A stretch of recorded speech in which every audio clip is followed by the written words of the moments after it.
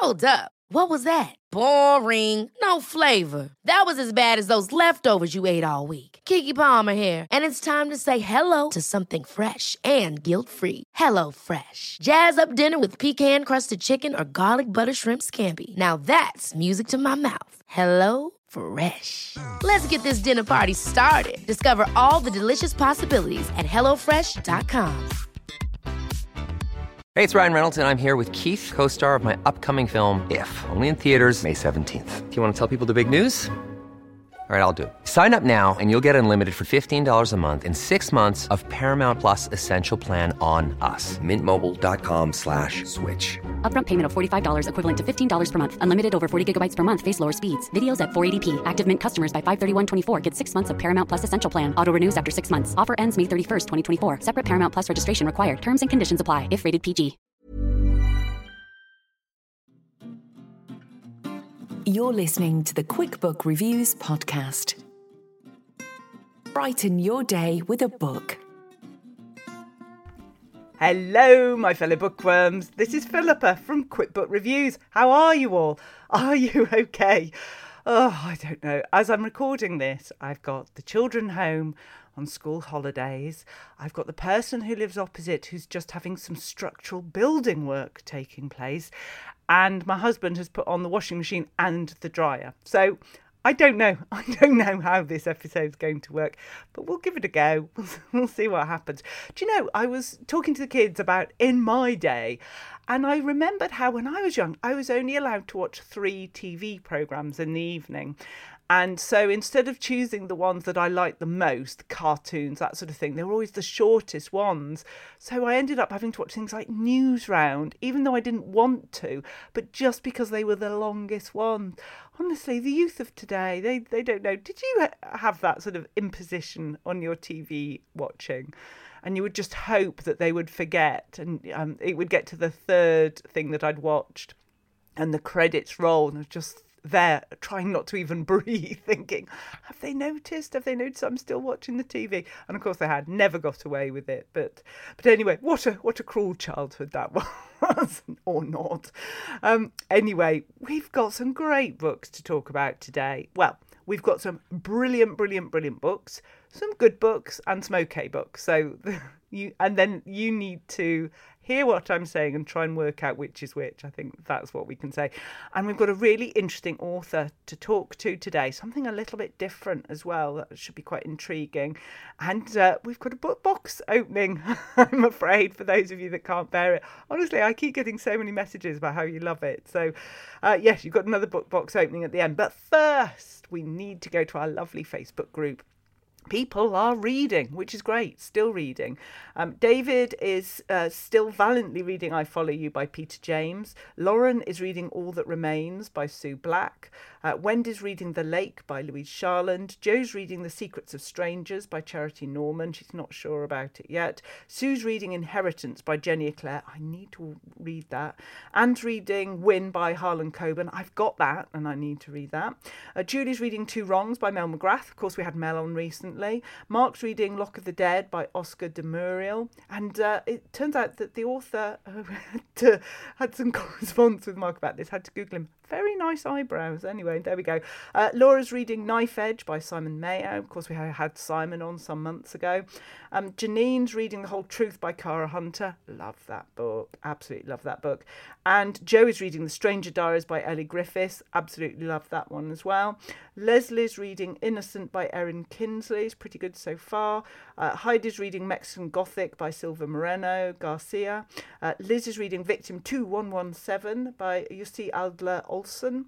Zoe's reading Gargoyles by Harriet Mercer, and Rowena's reading The Gift by Louise Jensen and Can't Put It Down. So there we go, quite a selection. You'd be very welcome to join us. Just go onto Facebook and type in QuickBook Reviews Podcast. So let's get on to the books. What books am I talking to you about today? Well, I'm going to be talking to you about Someone Who Isn't Me by Danuta Cott, The Bird Watcher by William Shaw, Blue Lightning by Anne Cleeves, Version Zero by David Yoon, Don't Touch My Hair by Emma Dabiri, Not in My Name by Michael Coolwood, and Phase 6 by Jim Shepard. Yes, I know, another huge amount of books. to talk to you about, but some I really want to focus on. So, Someone Who Isn't Me. Let's start off with that because we're going to be talking to Danuta about this book. It's actually the second in the series. I haven't read the first one, which is called Life Ruins, but I really enjoyed it. I didn't feel that I was missing out. Probably I did miss out on knowing some of the back plot, but I enjoyed this from the first chapter. It's different to some of the other books you might read, so it's just sort of flagged that up. But I thought it was a really good, tense read. Anyway, here's the blurb.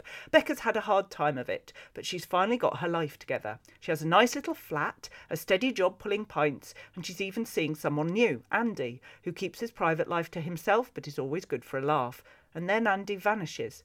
When his body turns up on an isolated, sunk island, Becca learns Andy wasn't just another punter. He was a police officer, deep undercover, investigating a drugs ring that he believed operated out of Becca's pub. Staggered by the betrayal, Becca turns to the only person she thinks she can trust, her foster mum, Kay. But Kay has problems of her own. She's just moved into a short-term let in the hopes of finding some peace and quiet. But peace and quiet are hard to come by on Sunk Island. Before long, both women are drawn into a terrifying world of drugs, money and death. I do think that gives too much away in the blurb, I've got to say. But never mind that. It's a good book. And I do want to go back and read Life Ruins. I thought it was well paced, good characters. As I say, it's different to some of the other crime books that I've read.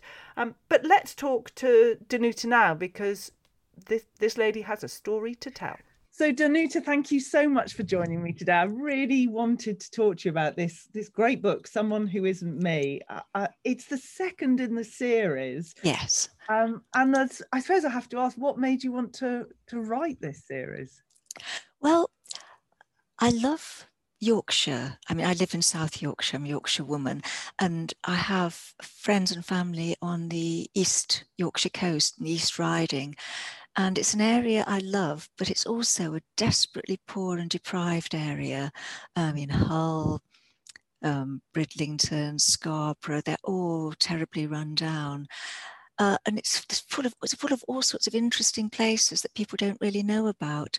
And I just thought I would like to set a book there and kind of let the landscape, to a certain extent, shape the people. Yes, and the landscape in a way is another character in the book. It is, yes, yeah. And so, I mean, I hadn't read the first in the series, but that wasn't a problem. You're very forgiving with your readers, that you can enjoy the book just as much without having read the first. But I was interested, when it's a series, is it harder coming back because you've got to remember all the backstory, or is it actually easier because it's like putting on a comfortable pair of slippers? It's a bit sort of swings and roundabouts, really. I mean, under the name Danuta Ray, I wrote 4 books set in Sheffield and South Yorkshire, and they were all linked standalones. So this is my first try at a series, and I thought it would be a lot easier because by the second book, your characters would be well established. Yeah. And that was true enough, but I did have to remember a lot. I hadn't really kept enough detailed notes. I have now. I'm not making that mistake again. And I had to keep whizzing back through the first book to think, oh goodness, is that right? And when did that happen? And, and also it was important that the book would work, as you say, as a standalone, so people could read it without reading the first one. But it had to refer back, so you get that sense of continuity. And that was something that I found quite tricky. I kept writing reams of explanation of what had happened in the first book and then pressing the delete key, and yeah. Loyal readers, adding on to the characters and giving them more. But as you said, you don't want to discourage people from just starting at the second book, doing it what it is. Yes, some of the series I've enjoyed, I started sort of in the middle and then read my way backwards and then forwards again. Yes, yeah. Absolutely. And in some ways, that's even more enjoyable because then you think, oh gosh, that's why that character's like that. Yes, and yes. It gives reveals more. I thought the first chapter, particularly of this book, was just extraordinary. How immediately involved in this situation with Andy, the policeman, and all that he was experiencing. Did the book always start with that as chapter one? Yes, it doesn't always work like that, but I had this scenario in my mind, and I wrote it while it was still there, and I thought, yeah, this has to be the opening to the book, and it stayed. Yes, yeah. Brilliant. And thank you. The book, well, it revolves around a lot of different themes about identity. I felt the identity of where you belong in location and family, and your own identity and strength. Was that sort of deliberate, or is just that just happened with all that the book contained? Yeah, that just happened. And I think because the two central characters, Becca and Kay, are both characters in transition. I mean, Becca from an abusive home and eventually being taken in by foster parents, Kay and Matt, and Kay being the foster mother who sort of effectively saved her. And Becca's still got a hell of a lot of learning to do. She's still very angry. She's still spiky and aggressive, and she still undervalues herself. I used to teach in further education colleges in South Yorkshire, and I met so many teenage girls like that, who were constantly sabotaging their own lives because they undervalued themselves. And Kay, who's much more confident and got a much stronger sense of self, about a year before the first book, Life Ruins, starts, she loses her husband, Matt. So she's coming to terms with living on her own and trying to work out how she can be this single person, Kay, when she's been part of, if you like, Kay and Matt for a long time. So they're both in transition. And as I was writing the book, I realized that these transitions, and for the other characters as well, were driving the plot on in a way. And that's where the title came from. I thought, yeah, someone who isn't me, this is, yeah. And in terms of the pace and the plot, again, I don't know how authors manage it, but you kept me wanting to read, but you didn't exhaust me. It's that fine balance. Oh, good, yeah. How do you manage that? I like to move between point of view characters. I think that can be risky in that if someone's really enjoying one thread and suddenly they're behind someone else's eyes, they think, oh, so you need to kind of keep moving to make sure they know they can get back to their, and hope that they will start liking the character they're with as much, or enjoying it at least. I think as well that when you build up the tension to a certain point, you then need to relax it. There's two ways: you build up, relax, and then, hit. Yeah. But once you've done the hit, you really need to step back. A book that's constantly at a peak of tension all the way through, I think you almost lose it. And you can take it to the point when you're getting a bit farcical and you think, oh, sort of not another disemboweling. Can we sort of, you get a bit more blasé about what the serious events in the book. Yes, I think you only want a small number of bad things to happen, but you want someone in the environment where these bad things are threatening. It's that balance between lots of action and believability. Yes, yeah. As well. Reading your books, or reading this book, it just struck me, it feels like writing is very important to you. Very important, yes, yeah. It's something that you've done for a while.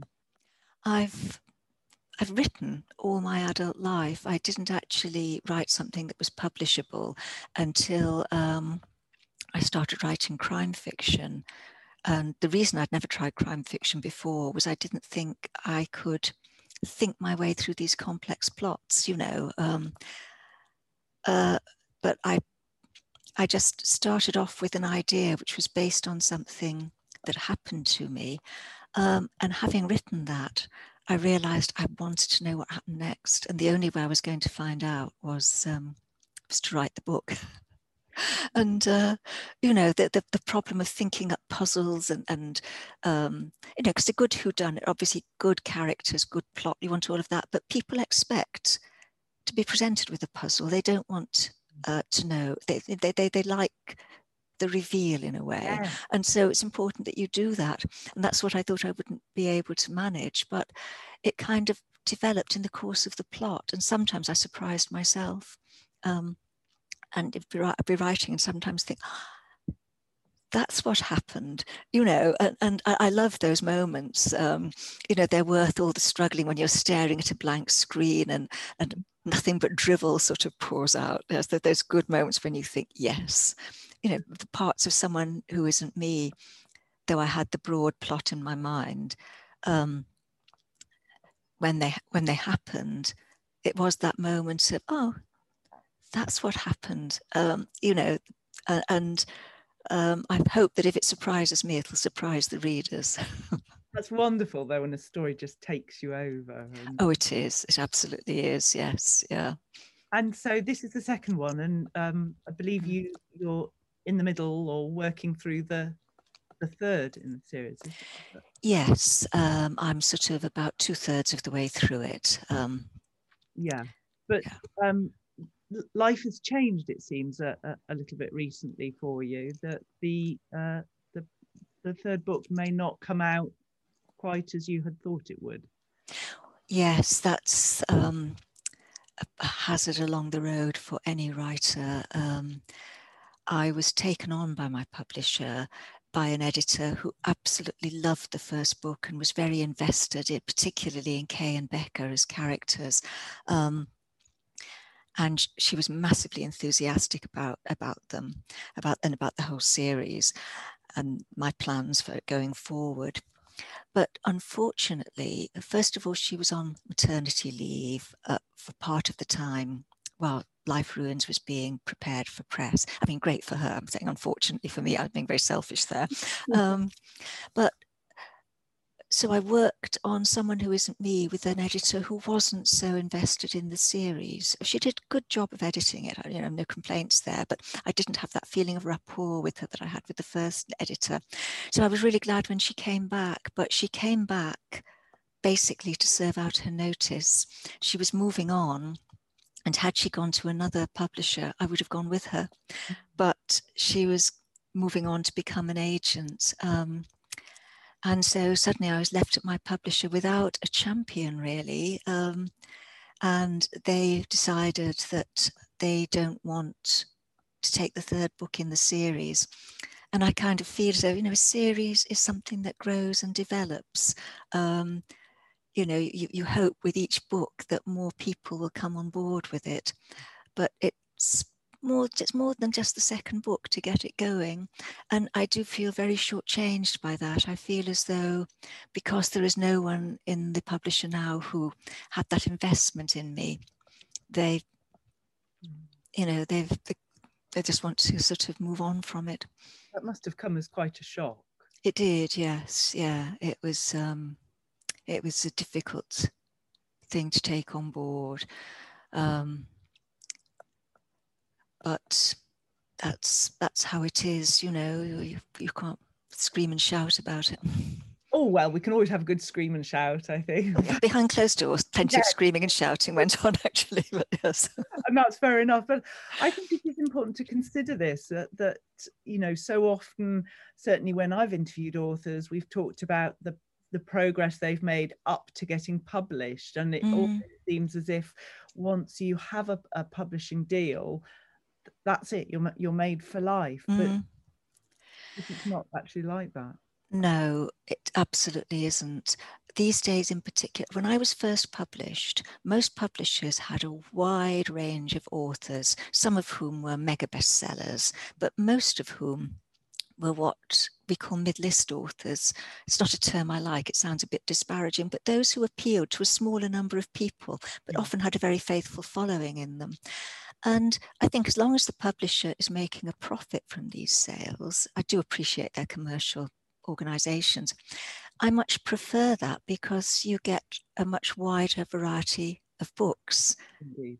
Yes. Whereas now there's an element of one size fits all, and what they want are the big bestsellers. They're not really very interested in nurturing writers and developing careers. They like to take on new writers because new names are exciting.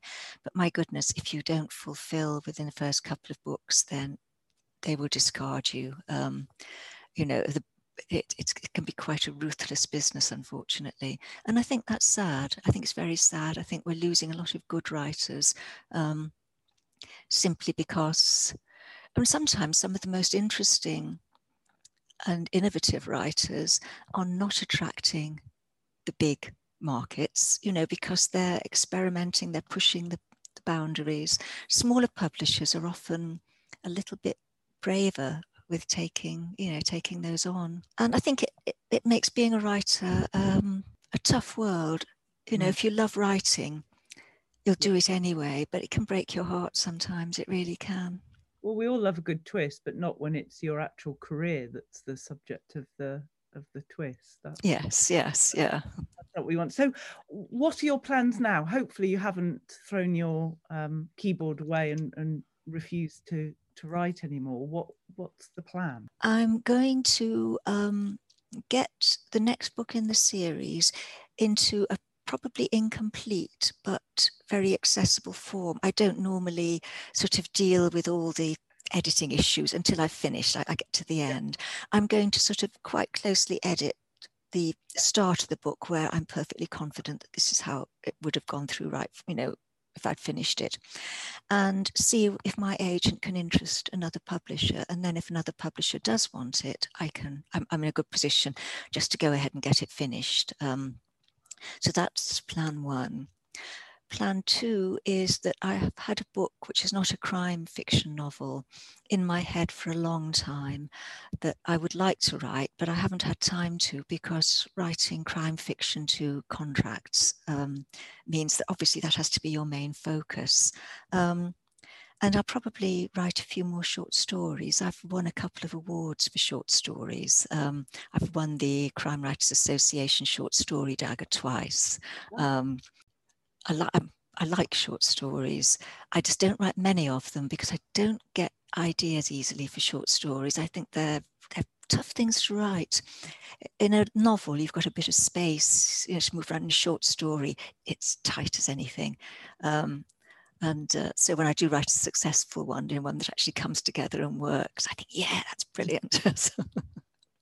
And what can we do to support you as listeners, as readers? What can we do that might help the situation? Best thing you can do to support any writer, two things. One is buy the book if you can possibly afford it. I always say to people, a paperback is lunch out and a cup of coffee, and it contains no calories and lasts much, much longer. And the Kindle version is even cheaper if you like reading ebooks. That's the best support you can give to a writer. And the other thing is, if you like a book, review it. Put a review on Amazon, even if it's only a couple of words, preferably not unmitigated bilge. We'd prefer it not to be that, but give it a review on Amazon, give it a review on Goodreads. Like I say, just a couple of lines. The more reviews a writer gets on Amazon, it'll appear sooner on the pages. And those are the two most important things I think readers can do to support writers: buy their books, review their books, and spread the word around. Yes. And even if they're reading the book from, they borrowed it from the library, still go on and leave the reviews. Absolutely. Yes. Yeah. Yes. Okay. So that's what we need to start focusing on for you. Let's build the support. Yes. I mean, I know not everyone can afford to buy books, and libraries are a real godsend from that point of view. If your library doesn't stock it, ask them to. Be the squeaky wheel. Keep asking for the books you want. Yes, well, that's great. I mean, if you could go back in time, is there anything you'd have done differently about this book, knowing what, if you had known what lay ahead? Well, there is. And when I was writing this book, and just before someone who isn't me, Life Ruins, the first book in the series, came out, my husband was diagnosed with terminal cancer. We didn't know how long he had, but we thought we had a good year. It was very early stages. It could have been operated on if he didn't have other health problems that made the surgery too risky. Well, terminally risky. They didn't want to operate and he didn't want them to do it. He said he didn't want to die in hospital post-surgery. So, you know, and I really worked hard on getting someone who isn't me finished and thinking, as soon as it's out of the way, we can spend this time together. And unfortunately, by the time I'd got it finished, he was much iller, and there was so much that we couldn't do that we could have done. And yeah, he died a few months later. I guess I was thinking about my having something that was important to me after Ken was gone. Oh gosh, Yeah. I'm so sorry. I mean, you've gone through so much, and then to not have the next book sort of automatically renewed, that's it's just sort of one punch after another, really. I'm really sorry. I hope you don't look at the book now and feel regret, because this is such a wonderful story. I feel very proud of the book that came out of it. I'm very pleased with how it turned out. I think, yes, it is. It's the book I wanted it to be. And I dedicate it to Ken, and I quote one of his poems at the beginning. Was tough, yes. Was Ken very interested in your career? Was he, did he support all that you did as an author? Is that... Oh, he was. He was. Yeah, he was so pleased when I first got published, and he was absolutely delighted. He loved the books. I mean, he doesn't really read fiction much, but he read all my books. He bought me coffee every morning when I was writing. He would listen to me bouncing ideas off him. Yeah, he was absolutely delighted to have a wife who was a writer. He total enthusiast for my career. He couldn't have been more supportive. Yeah, so yeah, that was great. Yeah. I remember him at the launch of Life Ruins. He was not too well then. We were at Sheffield City Library, and someone found an armchair and put it at the front. It was kind of set out cafe style, and he sat there in the armchair with his glass of wine, looking so pleased. Oh, wonderful. So what would Ken's advice be to you now if he was sitting there with all of this going on? It'd be to keep on writing, and yeah. Keep fighting, keep writing. Yes. So that's what I do. Wonderful. Well, we hope you do keep writing, because clearly you are a wonderful author, and we'll do everything we can to support you. And just hearing about what's next and some positive news for you. Danuta, thank you so much for joining me today. Thank you. Oh my goodness, wasn't that interesting? I mean, wow, every author has a story to tell, but I think this is just an extraordinary one, and very humbling, really. It does put things into perspective. So yes, that was Danuta Cott about her new book, Someone Who Isn't Me. So let's go on from one good book to another good book. Oh, I love this one. This book is called The Birdwatcher, and it's by William Shaw. Now, I have read and raved about William's other books. The latest one, I just thought it was incredible, The Trawlerman. Really, really good. And this book, actually, I didn't realise when I started really reading William's, but The Birdwatcher is the first in the series. And I loved reading it now, because it just expanded the background of the characters so much. I'm really pleased I've read them in that order, actually, which is quite strange, I know. But it just gave me much more information about the characters and their background, and I was able to soak it up so much more, having got to know the characters and got attached to them. I mean, this is a 10 out of 10 book for me. It really is. Let's read the blurb on this one. Sergeant William South has always avoided investigating murder. A passionate bird watcher and quiet man, he has few relationships and prefers it that way. But when his only friend is found brutally beaten, South's detachment is tested. Not only is he bereft, it seems there's a connection between the suspect and himself, for South has a secret. He knows the kind of rage that killed his friend. He knows the kind of man who could do it. He knows because Sergeant William South himself is a murderer. I just thought this was brilliant. I did listen to some of it as an audiobook as well, and I thought the narration was superb of that. It's just a great book. This guy can write. I love his books. I love the characters. And with each book, I'm getting to know and care for them even more. I suppose a bit like Ellie Griffiths, and in many ways there are similarities, but they're not similar. That doesn't make sense, but it makes sense to me in my own little mind. It's a good book. I'm so glad I went back to read this first one in the series. And now, William, if you're listening to this, please stop listening to this podcast and go and write the next book, because I need to know so much more that happens. I really do. But I thought that was excellent. So that's The Bird Watcher by William Shaw. Next, we have Blue Lightning by Anne Cleeves. Now, this book was recommended to me by a friend of mine, Rosie, who's actually a co-host on the Dum Dee Dum podcast, and she said I had to start reading Anne Cleeves' books, and that this one, Blue Lightning, was the one to go for, absolute best. And she was right. I have to give it to her. She really was right. It's part of a series, but I didn't feel that I had missed out coming to it. This one, let's read the blurb. Shetland detective Jimmy Perez knows it will be a difficult homecoming when he returns to Fair Isle. It's a community where strangers, while welcomed, are still viewed with a degree of mistrust. With the autumn storms raging, the island feels cut off from the rest of the world. Tension is high and tempers among the trapped islanders become frayed, enough to drive someone to murder. When a body is discovered, the islanders react with fear and anger. With no support from the mainland, Jimmy has to investigate the old-fashioned way, and with no way off the island until the storms abate, he knows he has to work quickly. There's a killer on the island waiting for the opportunity to strike again. I listened to this one on audiobook, and let's just say I enjoyed it so much that I then found that you can order a sort of a box, a collection of the 8 books in this series, or the first 8, and I did that because I just thought, yeah, these are my sort of books. I love the setting on the Shetlands, and I love how that changes how people feel and feeling hemmed in, and how the weather can affect whether you can escape from a place or not.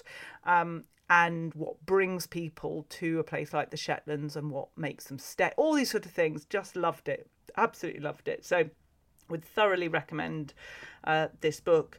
But yeah, Blue Lightning, Anne Cleeves, bring it on. Bring on the rest of them. I just need the time now to sit and read the rest of them. But it's great. I need to start reading all of Anne's books, I think. So that's another good recommendation. Now, the next book, Version Zero. This was quite something. And can I even find the blurb to go for this book? Yes, I can. Right, prepare yourself. Oh, now, I should say, Version Zero is written by David Yoon, and David is married to the author who wrote Everything, Everything, which it's a YA book, and it's some time ago that I reviewed it. 2 years ago? Year and a half ago? Anyway, loved it.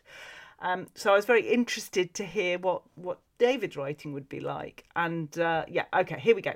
Max is fortunate enough to be employed by Wren, the world's most powerful social media company. But one day he discovers something sinister going on beneath the surface of the company. A terrible secret that makes him rethink not only his work, but also the true consequences of modern technology. When Max is fired from Wren for asking the wrong questions, he joins up with his 2 best friends to form Version Zero, a top-secret group with a simple goal: break the internet and build something better and kinder in its place. So I enjoyed this book because it's got all the elements that you like, sort of the thriller aspect, the technology, the sort of reflection on social media and where we are at this point and where it might get to. It's written in a slightly different style from that which I'm used to, so it either suits you as a reader or it doesn't. But I thought it was very compelling, and I thought the story was very interesting, and I just love the concept. So yeah, this guy can clearly write, and I look forward... I've got an itchy nose. I look forward to reading more of his. Sorry. Right, let's get the next one, because there's another book. There's 3 more to go through. I'm sorry about this, but there's a lot to talk about. So the next one, Not in My Name, by Michael Coolwood. In an alternate 2003, the UK holds a referendum to go to war with Iraq and splits the nation with a 52% to 48% yes vote.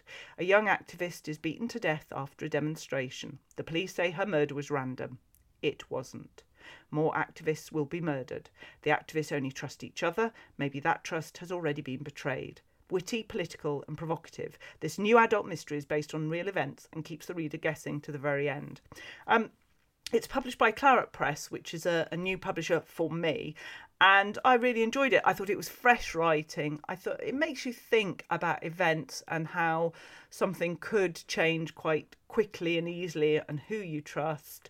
And it makes quite a compelling read. 250 pages, and just yes, if you're wanting to read more that make you think, as I say, and just look at events through a different lens, then this could be one to consider. The next one is called Phase 6 by Jim Shepard.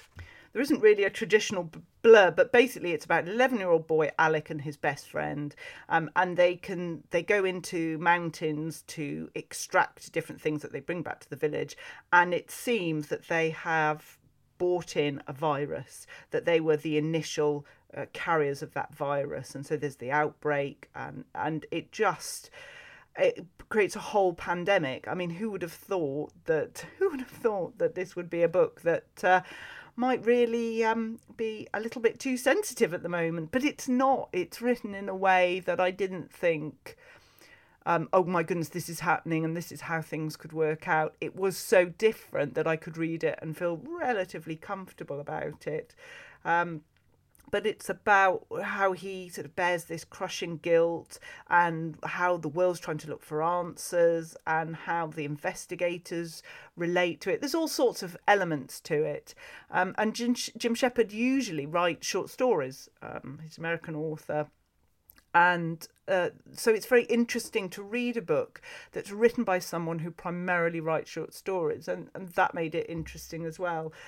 So the sentence that is given to it is this: a spare and gripping novel about a disastrous pandemic completed by the award-winning Jim Shepard before COVID-19 even emerged, that reads like a fictional sequel to our current crisis. So wow, he actually wrote this before. That's pretty incredible, I think.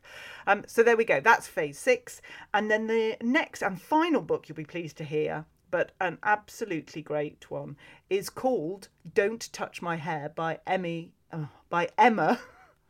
Philippa, come on. Don't Touch My Hair by Emma Dabiri. This was a book I read as part of the Lauren Patreon group, her book club.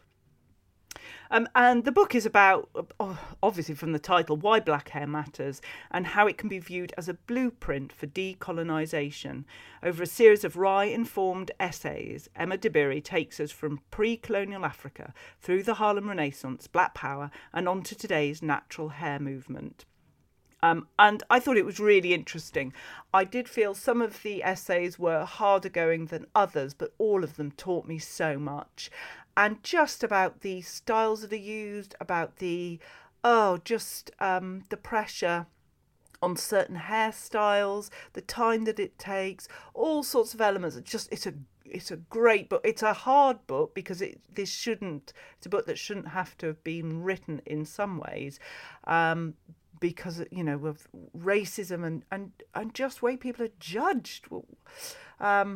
It was a sad book to read, but it's so powerful and gave me such a wealth of history of Afro hair, and the research that she had done. It was very good. Yes, some of it was a bit hard to read in that it felt very academic, but on the whole really good. And I'd say that was pretty much the conclusion of the book club as well. So there we go. I think we've covered an awful lot of books. Let me just cover the names again. Sorry again for the background noises, too many pieces of paper. So we had Someone Who Isn't Me by Danuta Cott, and gosh, Danuta had a story to tell us. The Bird Watcher by William Shaw, what a book. Blue Lightning by Anne Cleese, great book. Version Zero by David Hume, that was very interesting. Not in My Name by Michael Coolwood, Phase 6 by Jim Shepherd, and Don't Touch My Hair by Emma Dabiri. Now, I think that's everything, but we're just going to do this book box. So if you've had enough of me and don't want to hear me opening a book box, I don't blame you. Leave now and we'll meet again next week. Otherwise, hold on and I'll get the box. Right, so here we go. We've got a book box from the Book Box Club, funnily enough. It's this lovely sort of aquamarine-y, bluey, greeny box. Let me move the pen from over there. And I can't remember. I think this is March's box. So I have held off quite a while from opening it. Don't want to spoil anyone. Now, last month, I was a bit disappointed. It was all about tarot cards and on witches, and which isn't my thing at all. So I'm hoping that this will be a better one. So let me just put down the lid of the box there. Right, here's the theme. Fingers crossed, everyone. Against the Dark. Oh yeah, I think this is going to be quite good. So there's a cheat sheet at the top that tells you all the bits and bobs that are in the box, but I don't want to read that yet because as the cheat name gives it away, I don't want any nasty surprises. I just want to know, well, not nasty surprise, I just don't want to know. I want it all to be a complete surprise. So then I've got this envelope with my name spelled correctly again. We're winning. Open me last, and that's the invitation to the clubhouse to meet the author. Next, we've got the book. The book is the next thing, and it's wrapped in this gorgeous silver ribbon and this lovely aquamarine paper that they use every time. It's quite a hard book. It's a hardback. The book is a hardback. I'm opening it now. I'm opening it quite slowly, I think. Sorry about that for all the noise. Oh, The Shadow War. Oh, The Shadow War by Lindsay Smith. Listen to this. Liam appeared to be in total control. He was confident, calm even, despite the strangeness surrounding them. He was just an ordinary college student, a little dishevelled though, nothing that couldn't be fixed by a hot bath. His tweed jacket, his satchel, his tidy leather loafers, nothing about him hinted he could unleash hell from his palm. But Daniel was used to monsters that wore the plainest faces. In the distance something howled, slavering and cruel. What is this place? Daniel asked again, though he wasn't entirely sure he wanted to know the answer.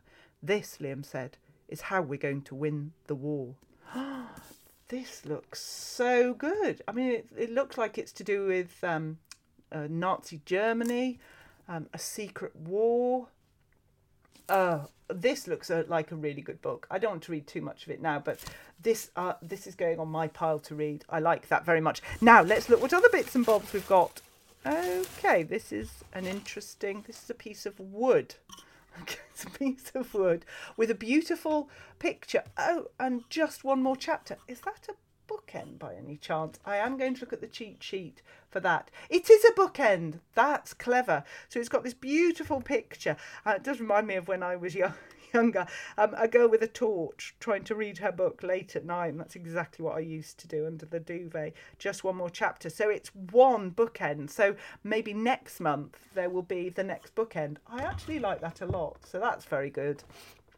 That's excellent. What else do we have? Oh, wow, great. So it's a tiny book light. So it's one of these lights that you can clip onto your book. So you don't even need a torch. This is purple and I can clip it on. The really tiny book light clips onto your book so you can read in the dark. Fantastic. Yep, I'm up for that. That's good, actually. Now, there's a little tin. I'm presuming this is lip stuff. It's got a book on the front. For the book thieves, it says on it. Use regularly to help heal and soothe lips. And it's got beeswax in, cocoa butter, grapeseed oil, peppermint. This looks very interesting. So I'm just going to read a bit more information on this. So for the book Thieves Lip Balm by Mad About Nature, slather your lips with this minty vegan lip balm and feel instantly emboldened and ready to take on the baddies. Let me have a smell. Oh, yes. I don't need to pretend. That smells lovely, very minty and nice, and vegan as well. Fantastic. I'm trying to be vegan as much as I can. Chocolate hasn't won me over. I've gone vegan for the milk and the sort of for butter and some of the cheeses, but Cadbury's Dairy Milk just need to go vegan, please. That would help me an awful lot. Right. Well, anyway, what else have we got? We've got a few things here, so I'm going to get out. So one is a necklace. Sorry, let me get rid of all these paper little bits. One is oh my goodness, that's absolutely beautiful. It's a leaf, which sounds like, oh, why have you got a leaf on a necklace? But it's sort of silver. The necklace is silver, and it's got a leaf coming down, and it just looks very natural and pretty. So I really like that one. Leaves of Lorien necklace. Here's your Lord of the Rings inspired necklace. Oh my goodness, I went from really liking this necklace to absolutely loving it. Oh, that is fabulous. Wear yours with pride as proof of your place in our bookish fellowship. Yes, please. Thank you very much. That is extraordinary. And then we've got something that's talking about another book, I call it a sales aid. It's not, but if stories open the door to other worlds, then books hold the keys. And they're talking about The Absolute Book by Elizabeth Knox, a spellbinding mix of Susanna Clarke, Neil Gaiman and Philip Pullman. Oh, well, that does sound quite interesting, actually. Then we've got some more marketing bump, so we'll move on from that. And then we've got like a notebook, Stranger Things notebook. Use this notebook to keep track of your otherworldly abilities. A superhuman ability to consume books totally counts, or simply write lines. I must not open the gate to the upside down over and over. Oh, that's fantastic. So I haven't watched much of Stranger Things, so that's my fault, but I am certainly aware of it. And I think that's great. I love that. You've got the boys on their bikes, you've got the camper van coming down, and it actually shows you what's under the ground as well, which doesn't look too pretty, shall we say. Oh my goodness. And the necklace, I'm a bit overwhelmed. A Lord of the Rings necklace. I think that's fantastic. So I would say that's an absolutely brilliant haul. We've got the torch lamp, the bookend, the book that sounds really good, the lip stuff, the necklace. Winning. I am winning today. So there we go. I think I've waffled on enough. You've been very patient with me. Look after yourselves, and I'll talk to you again very soon. Take care now. You've been listening Bye-bye. to the Quick Book Reviews podcast. That's enough books, said no one, ever. See you again soon.